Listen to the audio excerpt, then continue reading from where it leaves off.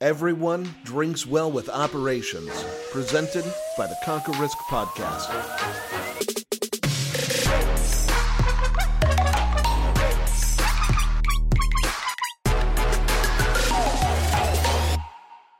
Hi, everybody. Welcome to Drinks Well with Operations podcast. Today, we're going to walk you through a day in the life of an operations employee here at Potomac. So sit down, have a drink, and let's talk about some operations. So let's start with Evan. Evan, what is your typical day like as an operations associate here at Potomac? Yep. So basically, high overview, start my day with, previously submitted new account paperwork, transfer of assets, and just track, where they're at in the statuses. And if they're taking longer than usual, call the custodian and maybe push it along a little faster. And then beyond that, really just going through any emails advisors send in, secure messages with new paperwork, or just phone calls with any questions about transactions or procedures, things like that.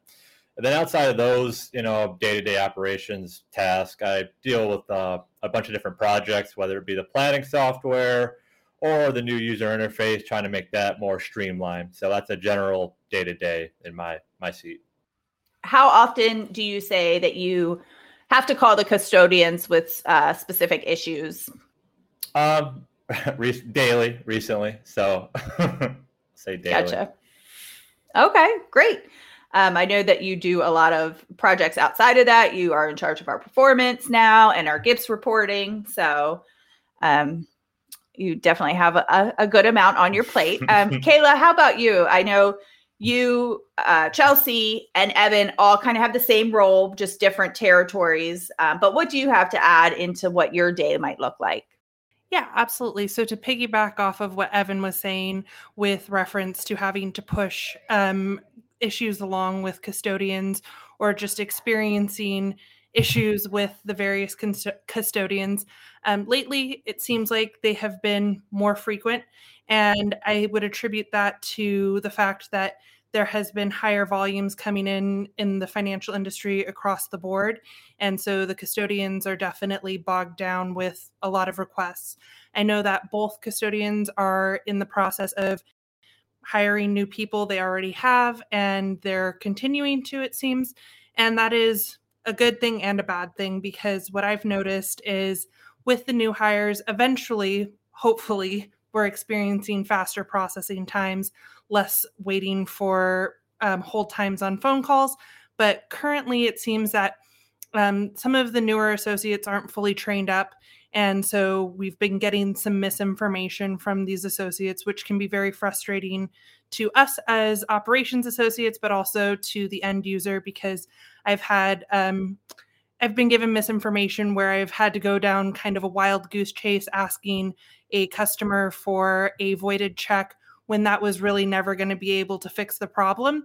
And so what I've learned is when I'm getting information from a custodian, to really think through the logical process of what I'm being asked for, ask follow-up questions, and if necessary, respectfully, but ask to speak with a more seasoned associate if there's one available, or if necessary, looping in our relationship managers and service managers to confirm the information that I'm being provided by the general level custodian associates. But I do think the new hires eventually will help ease the issues. One other thing that I've noticed with the custodians is it seems that they're also working from home. So I've heard dogs barking, cats meowing, Peppa Pig in the background. And so they're struggling with the same balance of working from home that we are. For sure. It's frustrating, as all of us can attest to, because we really pride ourselves on excellent customer service, great response times, and we're being kind of hindered by misinformation from the custodian.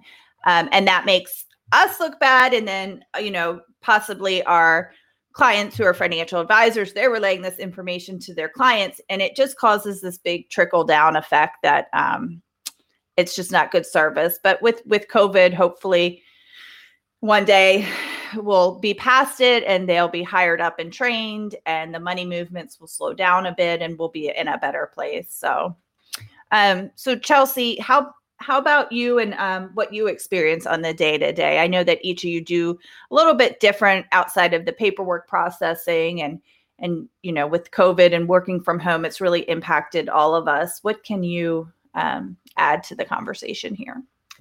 Yeah, so I'm not going to say the same things that they did, but I can talk about some pros and cons in general of working from home. We all are happy that we don't have to drive to work or maybe shovel ourselves out if it snows.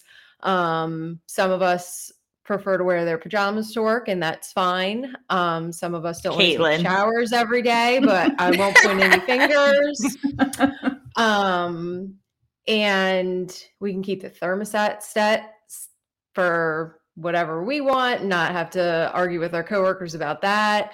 That's a big one for sure. Yeah. So, those are definite benefits of, working in the home. And then you also have your cons. I mean, the grass cutters, they are always cutting the grass on a Zoom call. It never fails.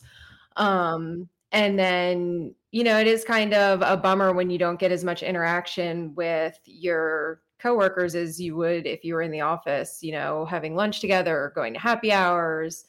We do virtual happy hours, but it's just not as exciting as going to the bar after work. So we live close, Chelsea. We can always go. We do. Jen's always down for a happy hour, FYI. Right. You just let me know.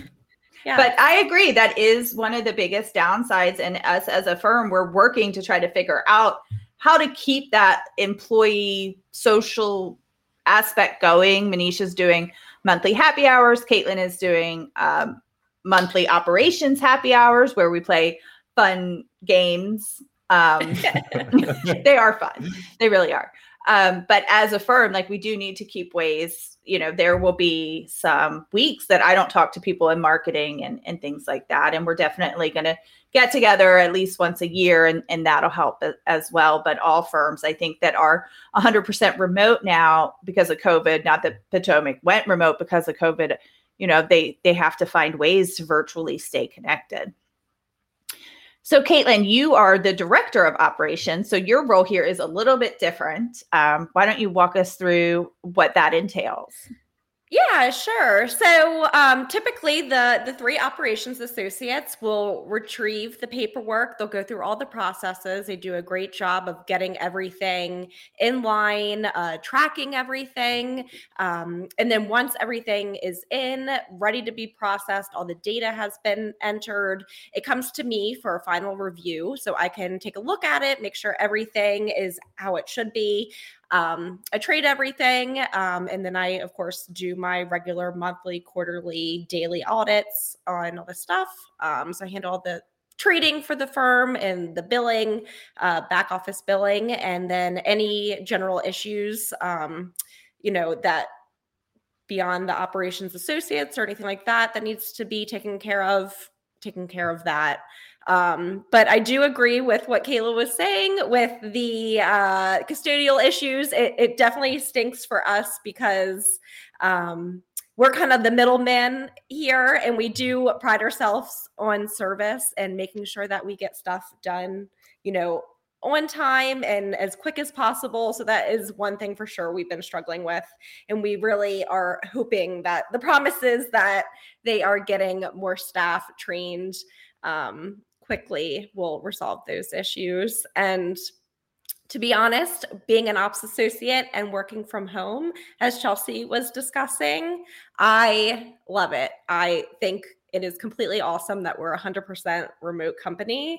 I think that works really well, especially with what we do and being able to focus on our work and still be able to, interact with each other. I think we've done a decent job at trying to make that a priority.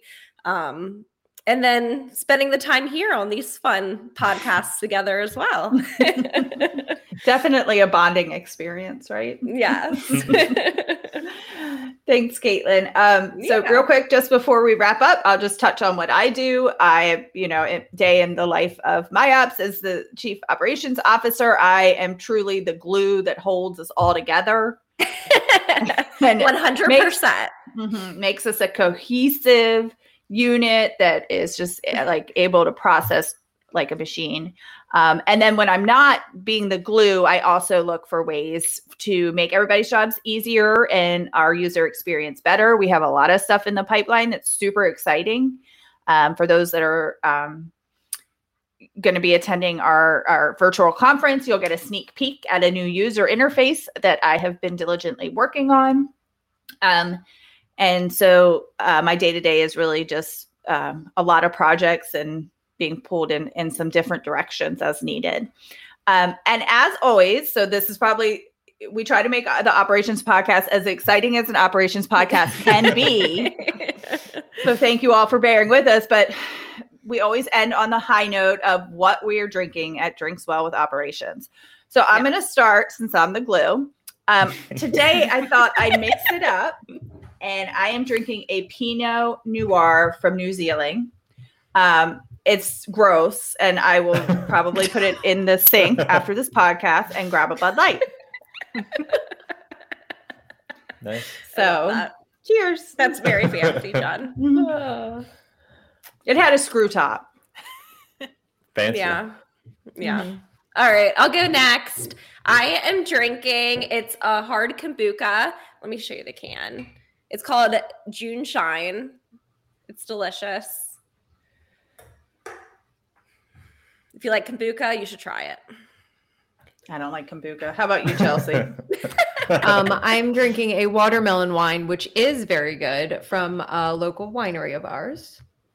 It sounds I like a love- Maryland wine. Yeah, I do It love is. watermelon flavored things. I'll have to get some when I go your way.